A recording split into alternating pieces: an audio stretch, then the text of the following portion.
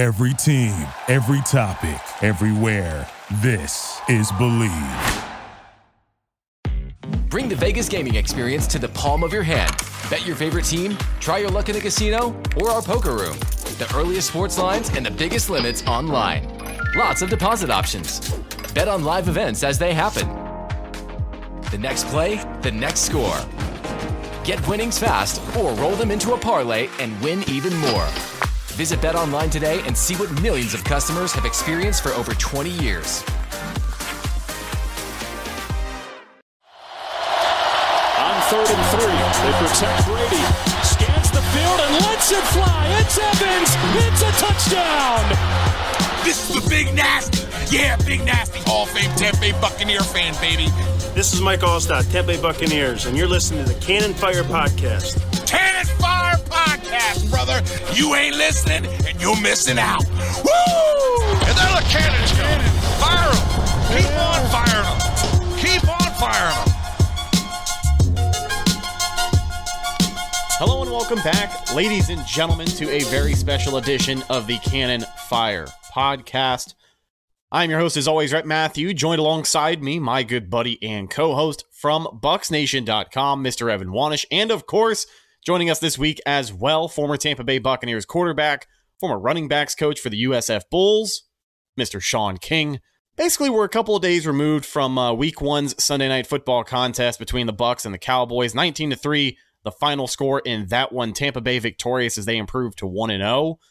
There were a lot of things to take away from that game, but I think the biggest takeaways I had were the run game clearly up and going. It was clear in that first half that Todd Bowles and the offensive coordinator Byron Leftwich wanted to commit to running the ball, and they did just that to the tune of a little over 120 yards, I think, or right around there. 6 yards per carry for Mr. Leonard Fournette. And of course, the strong showing from the defense. Sean, what were your biggest takeaways from Week 1 looking at this Bucs team as they get ready to play a pretty tough division opponent on the road?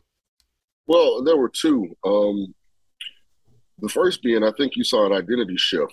And I think this is what happens when you go from an offensive-centric head coach in Bruce Arians to a defensive-centric head coach in Todd Bowles. You know, you saw a lot more complimentary football. They wanted to control time of possession. They were very conservative and based on field position. And I think that's what you probably can expect, especially until they get their full complement of guys completely healthy. And the second thing I saw was Tampa was one of the few teams who chose not to play their offensive starters in the preseason who found a way to win this past weekend. If you look around starting on Thursday, the Rams didn't play Stafford in that bunch. They looked really rusty. You know, you looked at yesterday, Joe Burrow and the Bengals guys, they didn't look great. Russell, you know, and his teammates from Denver, they didn't play in the preseason. So, you know, I think it was pretty impressive they were able to go out, even if they weren't the same explosive team that we've kind of seen since Brady's been here. I mean, that defense played tremendous. Now, I know Dallas, you know, isn't the Dallas we're accustomed to, but it's still the NFL. And, you know, I think they were extremely impressive. I thought Brady was sharp, you know, considering that he didn't make it on The Masked Singer and he got back in time. So those are my biggest two takeaways. Yeah, I think you brought up well when you said the complementary, playing complementary football. And it's something that a lot of coaches in the past in Tampa Bay have preached, but a lot of them haven't been able to successfully do it. Of course, you know, you mentioned going from an offensive-minded head coach to a defensive-minded head coach. You were kind of the opposite in your playing days, going from Tony Dungy, a defensive-minded guy who really, I think, preached complementary football. You won a lot of low-scoring games where the defense only gave up 3 points. And then you're going to John Gruden, an offensive guy. What would you say is the biggest difference in a camp when you're trying to shift a philosophy like that? Well, I guess let me speak to just my situation. I kind of was Trey Lance, you know, and that's a tough spot for a young quarterback this Sunday. Nobody knows. Unless you're a Jaguar or Commanders fan, no one knows, but everybody knows how Trey Lance played. You know, Texans tied Indy, but how did Davis Mills play? No one knows. Like, it's tough, you know, when you're on a team that has Super Bowl expectations and from a roster management standpoint, the fan base, the organization feels like this is a Super Bowl roster. And how does a young quarterback develop? When can he go out and just play and then go back and learn from those mistakes and get better? So it's going to be a tough road for Trey Lance. I guess the difference in Tampa was the allocation of resources. You know, when Tony was there, I mean, we didn't have any money put on offense. I mean, you think when I got there, that was still Paul Gruber was still playing tackle. Tony Mayberry, you know, Frank Middleton. You know, all of our money was on the defensive side of the ball. And then Gruden came. We brought in the two linemen from Minnesota. We brought in Ricky Dudley, Joe Jurevicius, Keenan McCardell, Michael Pittman, Thomas Jones. So, we you know, a lot of the resources, you know, as far as where the money was being spent kind of switched. In this situation, because most of their key guys are already under contract and already have secured the bag, this is just going to be philosophical. And I think this Bucs team is going to look a lot more similar to some of those Patriot teams that played great defense, ran the ball, and Brady made timely plays, you know, whether it be third down, red zone, or in the game. Yeah, and we've spoken to this before, especially with having a 45-year-old Tom Brady at quarterback. Complimentary football is your best bet at this point because can Tom Brady throw the ball 700 times a year? Yeah, he can. He proved it last year, leading the league in all of those statistics, but you don't exactly want to have him do that. I think a lot of people look at the Bucs as a pass-first, explosive offense, big-time plays. Bruce Arians' offense, you know, a lot of big plays by the receivers, big throws from the quarterback, and Brady can do that. But if you don't have to have him do it, it certainly makes things a hell of a lot easier. Plus, you just paid Leonard Fournette a big 3-year contract. The guy earned that money. I think instilling some confidence in the run game when you have to and proving that you can win in more ways than one is really going to help this team in the long run, because one of the biggest things that held them back against LA in the playoffs last year was just lack of firepower and injuries on the offensive side of the ball. You know, towards the end of the day, the defense was able to kind of hold up the way that they needed to until that final drive of the game. But for the most part, a lot of people look at injuries on offense that really let this team down last year. And listen, if you can run the ball, because you're going to be without Chris Godwin for a couple of weeks, we'll talk about that here in a minute too, but you can find other ways to move the ball on the offensive side, and especially with a team like New Orleans, who has mastered shutting down the pass against Tampa Bay, having a steady run game. A lot of people aren't used to it, but when you've got a guy like Leonard Fournette who is capable of doing that, it just changes your offensive approach, and it's going to make this team much more interesting to watch from here on out. Before we get into some other takes from the game, I wanted to go over some important injury updates here. Wide receiver Chris Godwin was back in the game on Sunday night. He first snapped from scrimmage for the offense. He takes a 24-yard screen pass, gets a first down. Nothing more poetic than that. Has a couple of more catches, but makes a sideline catch later in the night. Tweaks his hamstring, and he's out for the rest of the game. So Todd Bowles addressed it. He suffered a hamstring strain on Sunday night. He is likely to miss some time, but from what we understand, the Bucs kind of dodged a bullet, because when you saw that right leg buckle on the replay, a lot of people immediately thought the ACL. Luckily, it wasn't, just an aggravated hamstring. But with Godwin on the mend for, I don't know, the next 2 or 3 weeks, maybe. Evan, let me ask you this. Do you think they have an idea of how much time he's going to miss? Because as long as he's healthy by the playoffs, they should be fine, right? Yeah, and that's got to be the priority, I think.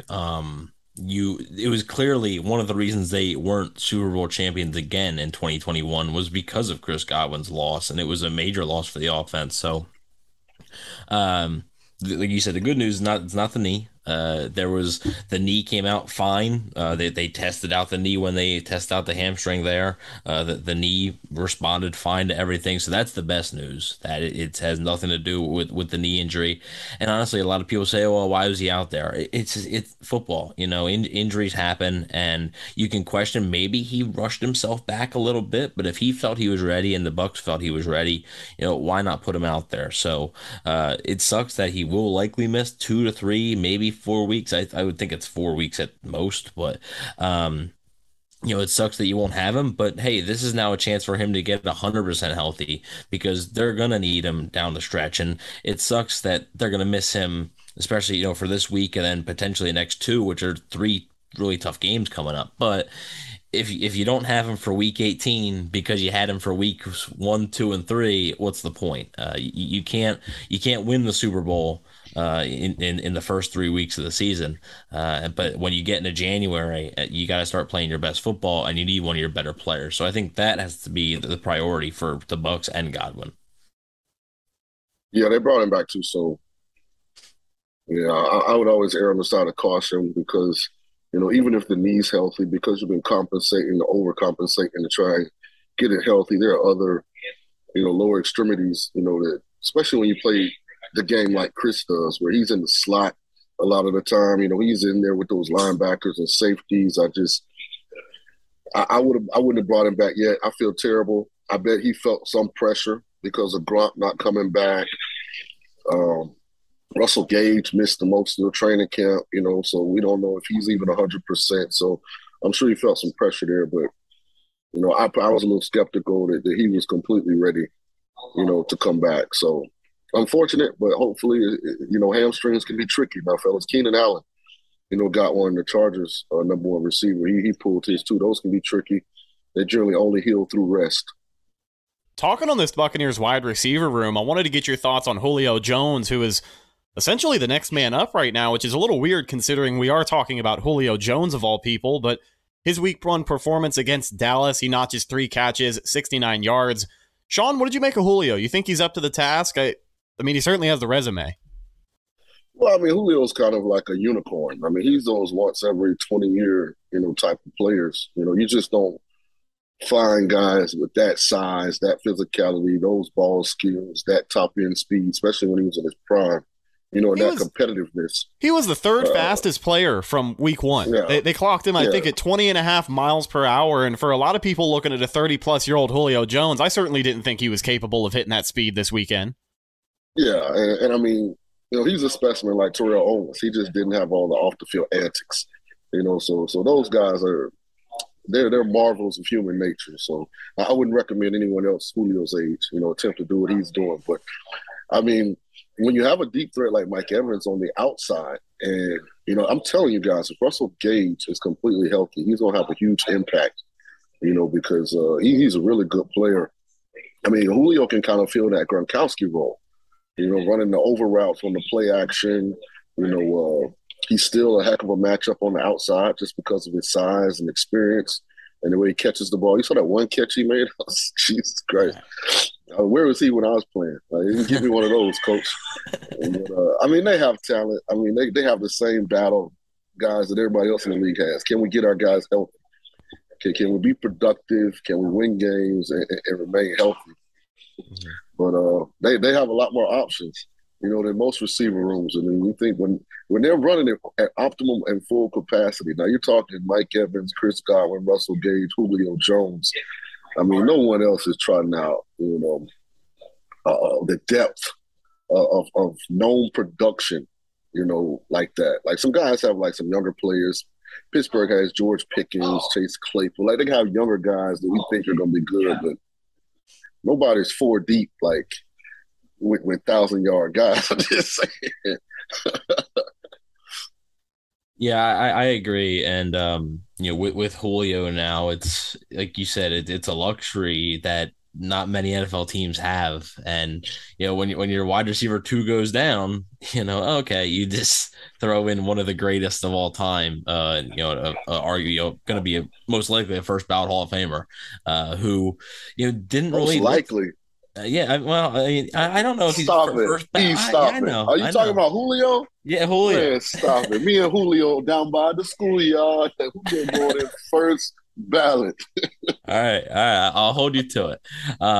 But I think, like you said, that catch, I brought up on the post game that that was like the old Julio. That was the Julio that you saw in 2017, 2018, that you saw terrorize the Bucs. For years, every matchup, it seemed like he was doing something like that. And he almost came down with the other catch later on in the game, which, was a really long pass. Tough throw for Brady. He was just a little low, but Julio looked good. They ran some end arounds with him. He looked explosive on those. Can I say something right quick? This is the power of Tom Brady. Like, this is the magic. He doesn't have the greatest arm. He's not the most athletic, but guys just believe in him. So, like, if you look at Julio and his body language when last year in Tennessee, that's because he practiced with Ryan Tannehill every day. So when he's driving home, he's on the phone with his homeboys like, man, boy, Tannehill, garbage. I mean, he's hot garbage. Now he's driving home, hey, man, Brady the best I've ever been around. I thought Matt Ryan was good, man. Brady, man, I'm going to go home and go to sleep. That's the magic of Brady is guys know they have a real chance to go win a championship. So fingers crossed that we can keep Julio upright and healthy. And sorry for cutting you off. I'm sorry. But I had to bring it up. Because out of all the things that Brady does, all of his value, I mean, that's his greatest attribute. No, I definitely agree. And they talk about when Brady arrived there, how like people on the defense, the coaching staff, the trainers, everything changed. And it's not just the janitors at Advent Health Training Center. They upped their game a little bit because TB12 is in town. They had a little bit more pep in their step when they were cleaning out the bathrooms. Just, they didn't want TB12 to walk into a dirty bathroom. Who wants that? So, I definitely agree that, Tom Brady does bring that out in people, and it looks like he's doing it again with Julio Jones. I mean, people forget Antonio Brown was 32, 33 years old playing last year, and he was very productive. At times was the Bucs' best wide receiver. Rob Gronkowski was 32 years old. He did it with, in 2007 with over 30-year-old Randy Moss, who people thought was done. Like, people thought Randy Moss Patriots got him for a 6th-round pick. That still pisses me off. The fact that the Raiders just accepted a 6th-round pick for my personal favorite wide receiver of all time is Randy Moss. This is hold on, let me geek out for a little bit. Man, I was so excited when I found this a couple of weeks ago. I went to a Tampa flea market. This guy had this card marked for $20. I looked it up. It's like $115. It's got the uniform fabric in there. I don't buy a lot of football cards unless I really like the player, but yeah, I still get pissed off that the Pats just absolutely fleeced Oakland the way that they did. A 6th-rounder for Randy Moss.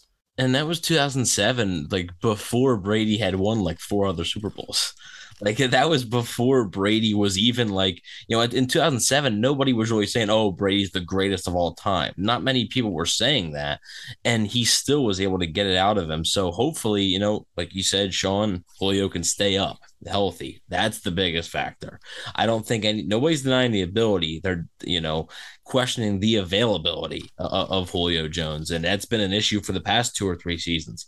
When he was with Atlanta, he barely played against the Bucs towards the end of his Atlanta career because he was just hurt all the time. So that's the biggest thing. And I think the depth on this team will help that. You mentioned Russell Gage. Gage was dealing with a little bit of a hamstring, missed a lot. I think caught 2 balls on Sunday night, and hopefully he'll be back into the swing of things. But yeah, I mean, Julio stepping up and being your wide receiver 2/3 is certainly a good case scenario that really only the Bucs can have at this point. Sean, let me get your opinion on something.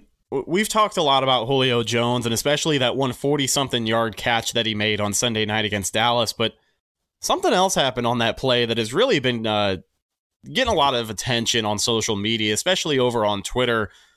Wanted to get your take on Leonard Fournette kind of chip blocking Micah Parsons the way that he did. He was in there to pass protect on that for Brady, gave him plenty of time. Micah Parsons comes off of the edge. He's already kind of occupied with a block. Lenny gives him the what for, knocks him on his ass. Play is made. And a lot of people shake it off and say, oh, well, that's football. Football's football. It gets physical. I feel like you've seen the highlight that I'm talking about. I mean, Micah Parsons and Leonard Fournette are not chirping each other back and forth on Twitter. What is your take? I mean, football's football, or are you one of those people that thinks maybe this is something the NFL needs to take another look at as far as, considering it a blindside block? Well, I mean, it's a completely clean block. It was actually part of the game, like when I played. And I mean that because in the defense's defense, they've been relegated to basically having to tag off.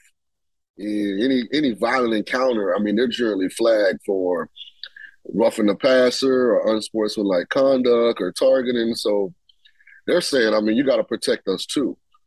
So I think that's where that energy comes from. I think it was Von Miller that chimed in and said that the NFL, the PA has to do something about that. But that's where that energy comes from. I mean, that's not a cheap block. I mean, that's not a cheap play or cheap shot. That's a clean block. It's called chipping. I teach my backs to do it. A lot of times when you have an offensive tackle that's not capable of blocking the defensive end one-on-one, just the mere presence of the running back is enough to detour the pass rusher a lot of times because he know that what happened to Micah could potentially happen. Micah's a younger player. And I guarantee you when he rushes a wide rush from now on and the running back exits to that side, Micah's going to hesitate for a second just to make sure. So it's actually an effective technique. But again, I understand the energy that defensive players have because of what they're not allowed to do anymore from a physicality standpoint.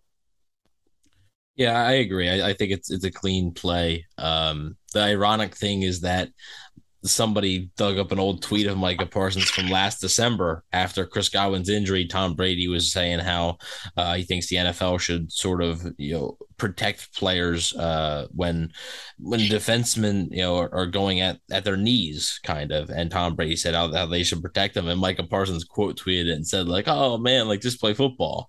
And then he's the one crying about a legal block. It wasn't Leonard Fournette didn't go low. He didn't go towards the head. It was completely clean. And yeah, that's something that Micah Parsons, like you say, he's a young player. He's going to learn. He's a great player, obviously. So I think he'll learn very quickly. And yeah, it's a clean block. I don't see why there even has to be a debate about it because, like you said, it's football. Back when you were playing, you probably got hit a lot more than some of these quarterbacks do with no flags thrown. I mean, listen, I'd have been a 4,030 touchdown guy in this game, man. These guys, they got no fear. They just stand back there, and if he hit you hard, you're going to get an extra set of downs. So listen, if somebody lays out a quarterback like Leonard Fournette laid out Micah Parsons, that's a 5-year ban from the NFL and possibly a jail sentence nowadays. I mean, it is nuts out here. But one more Tampa Bay Buccaneers injury I wanted to discuss here because this guy, while we know Chris Godwin more than likely isn't going to play for the next couple of weeks, this guy's status kind of up in the air. We'll find out a little bit more throughout the week as he shows up on the injury report. But Donovan Smith, after leaving week 1's game with an injury to that, I think it was the left wrist. Elbow, I think it's labeled. Elbow/wrist area. It looked pretty nasty on the replay, but his x-rays came back negative, which is a huge sigh of relief for Tampa Bay. So kind of along the same lines as Chris Godwin.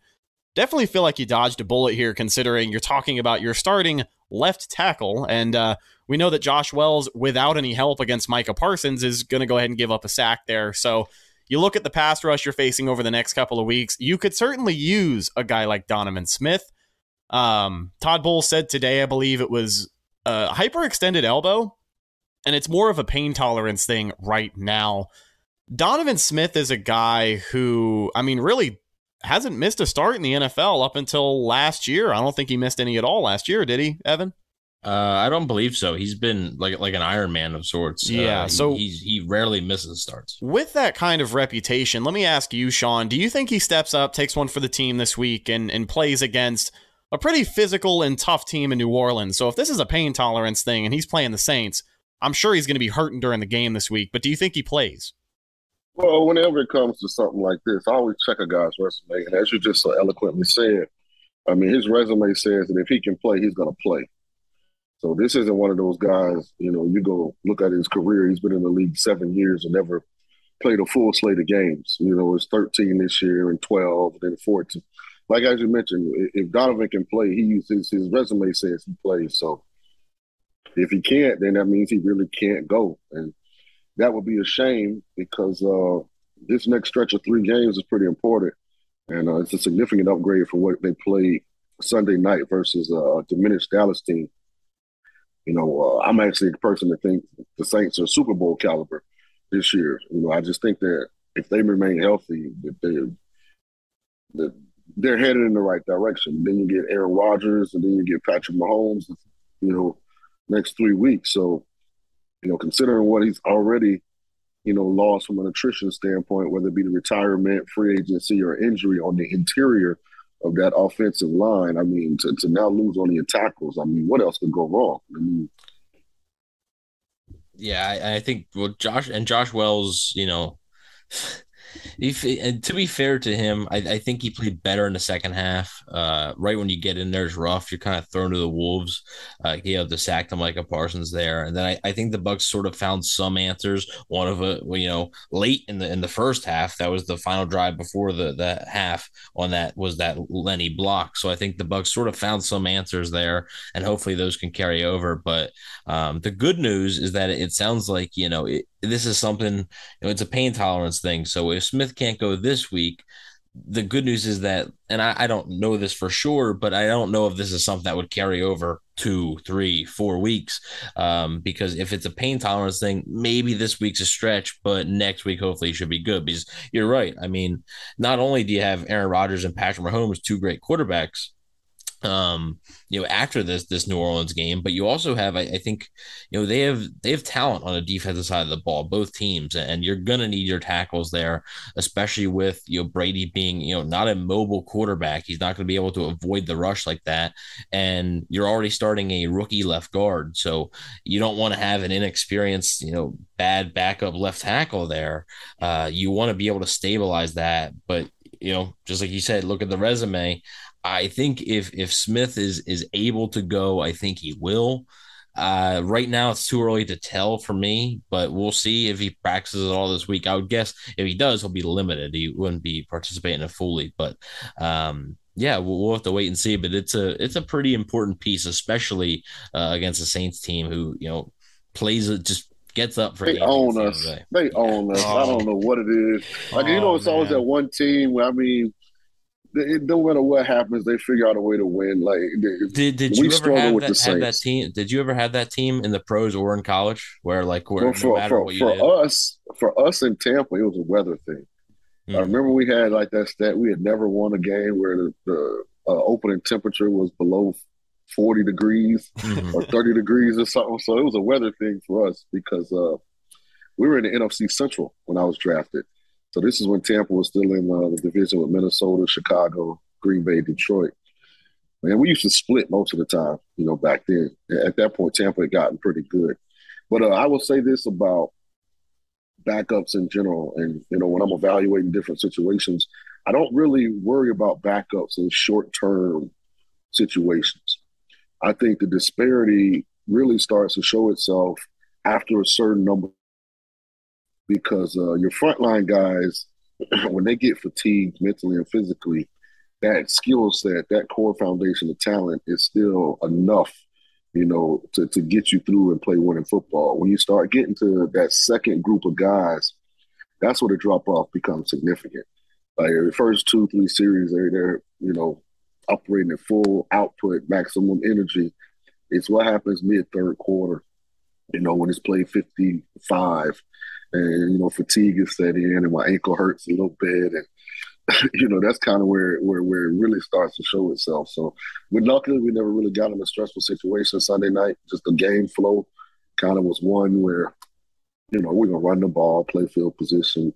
Bucs kind of dominated from start to finish. But we'll see, some of these competitive, tests, especially, in some environments where it's going to be loud and the snap count. We're hearing it. You saw how much Denver really struggled last night, just, getting the playoff, in the allotted time. So hopefully it's not an issue. And Donovan, if you're watching this, we need you, big fella.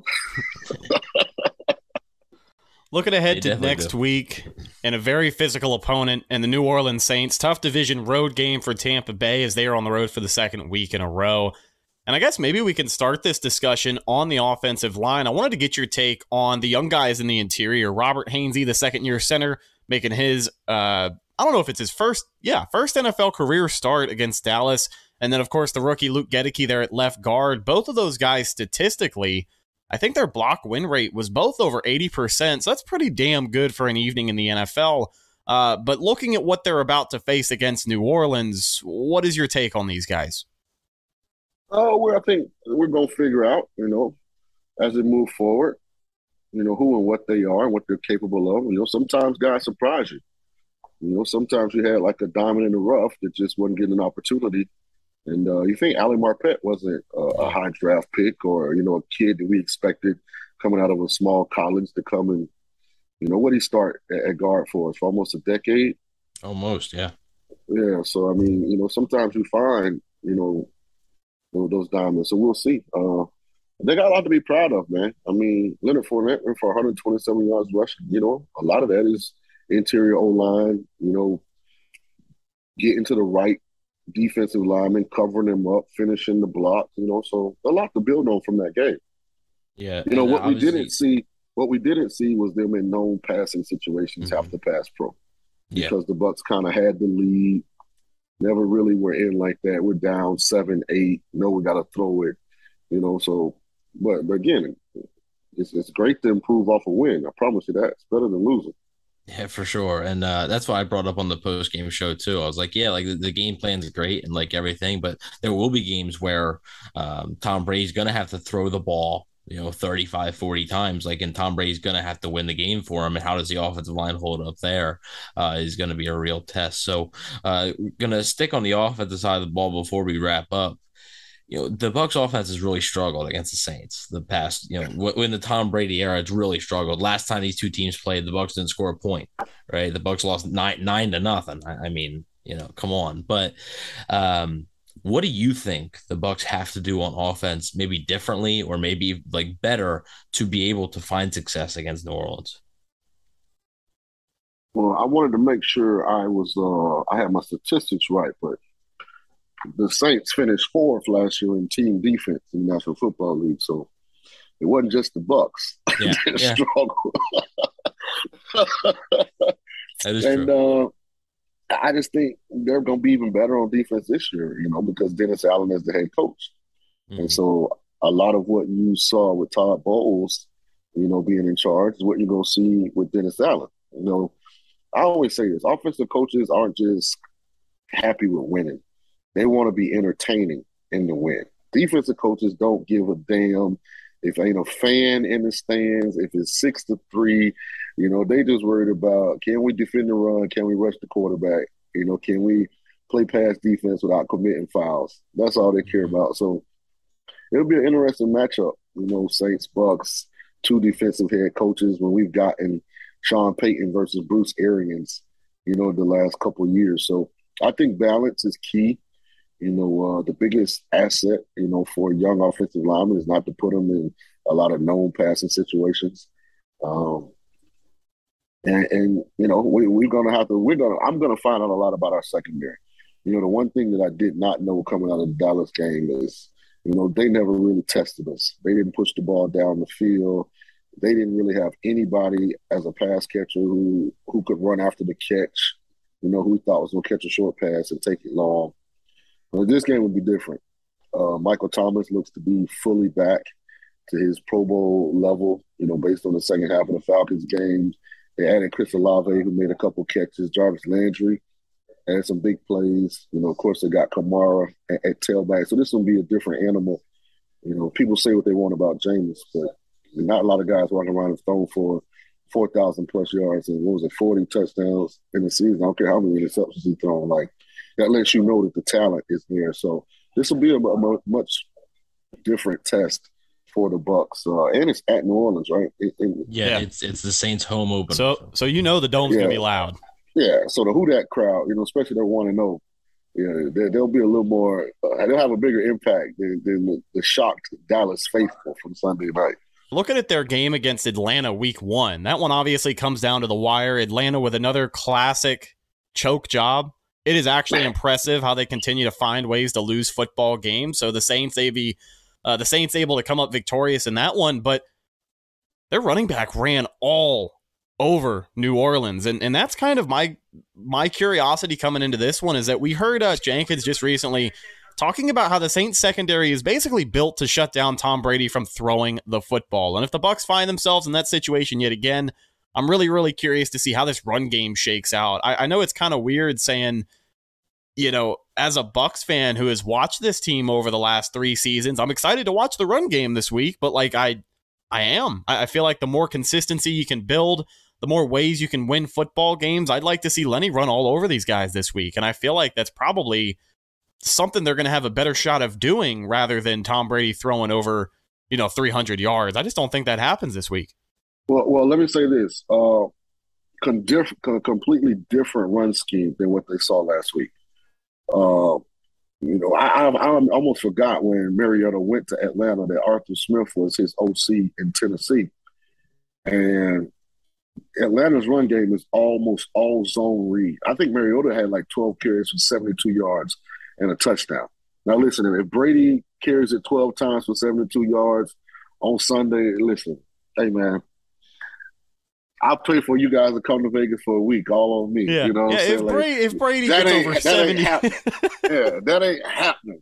So, like, it's just – and I always like to put context on stuff. So, stopping or defending the Tampa run game is completely different than trying to stop and defend Atlanta, who's throwing the quarterback as an extra, responsibility into the run scheme. So it'll be fascinating just to watch it and see is it the Saints run defense or is it just the scheme, with Mariota, and him being able to pick up things with his feet.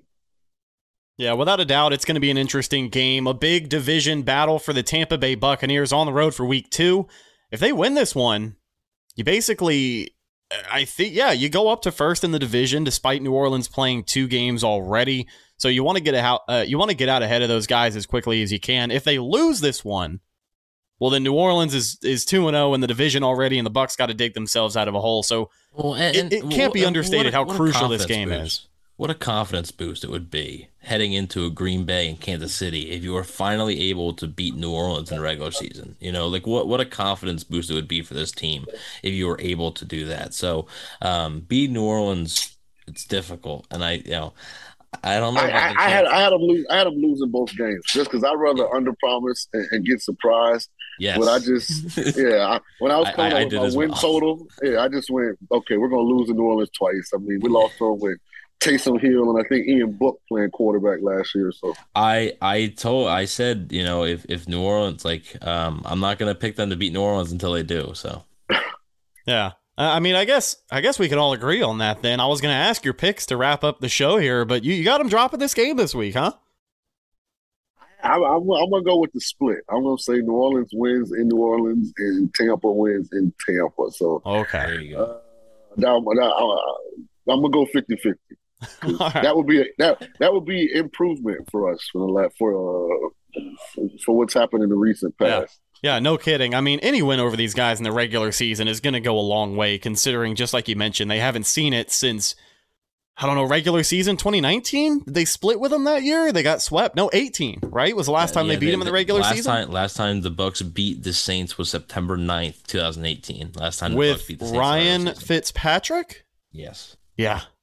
That was a fun game too, man, but definitely feels like ages ago. Hopefully they can get the job done. Sean, thank you so much for jumping on the pod with us this week. Ladies and gentlemen, that's just about going to do it for this episode of the Cannon Fire Podcast. Thank you so much for checking us out over on YouTube or on our audio outlets. We don't give you guys enough love, but we truly do appreciate you.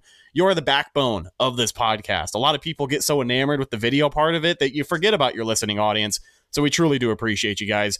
Check out the show on social media. Facebook, Instagram, and Twitter. All of those are Cannon Fire Podcast. Best place to go for updates on the show. And, of course, Buccaneer news as it happens.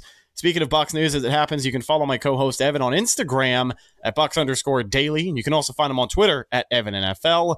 Sean, do you have anything you want to promote before we wrap up? Yes, you can follow me on Twitter at Real Sean King. Instagram, it's at Coach Sean King.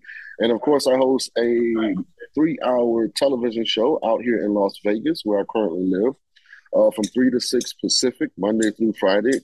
You can watch it on the VSiN, VSIN network. If you have YouTube television, it's on there. Also, you can download the app and watch there or listen. Great stuff, man. Last but not least, you can find myself, Instagram and Twitter at Rhettakus, RHETTAKUS. If you follow me, I will follow you back. That's our show for this week. We'll talk to you guys a little bit later as we get more in-depth on the matchup with New Orleans on our weekly game preview. That should be coming out on Friday. Expect us to be live on YouTube for that one. I'm your host, Rhett Matthews, signing off for my co-host, Evan Wanish and Sean King. We'll catch you guys in the next one. Until then, and as always, go Bucs. Thank you for listening to Believe. You can show support to your host by subscribing to the show and giving us a 5-star rating on your preferred platform. Check us out at Believe.com and search for BLEAV on YouTube.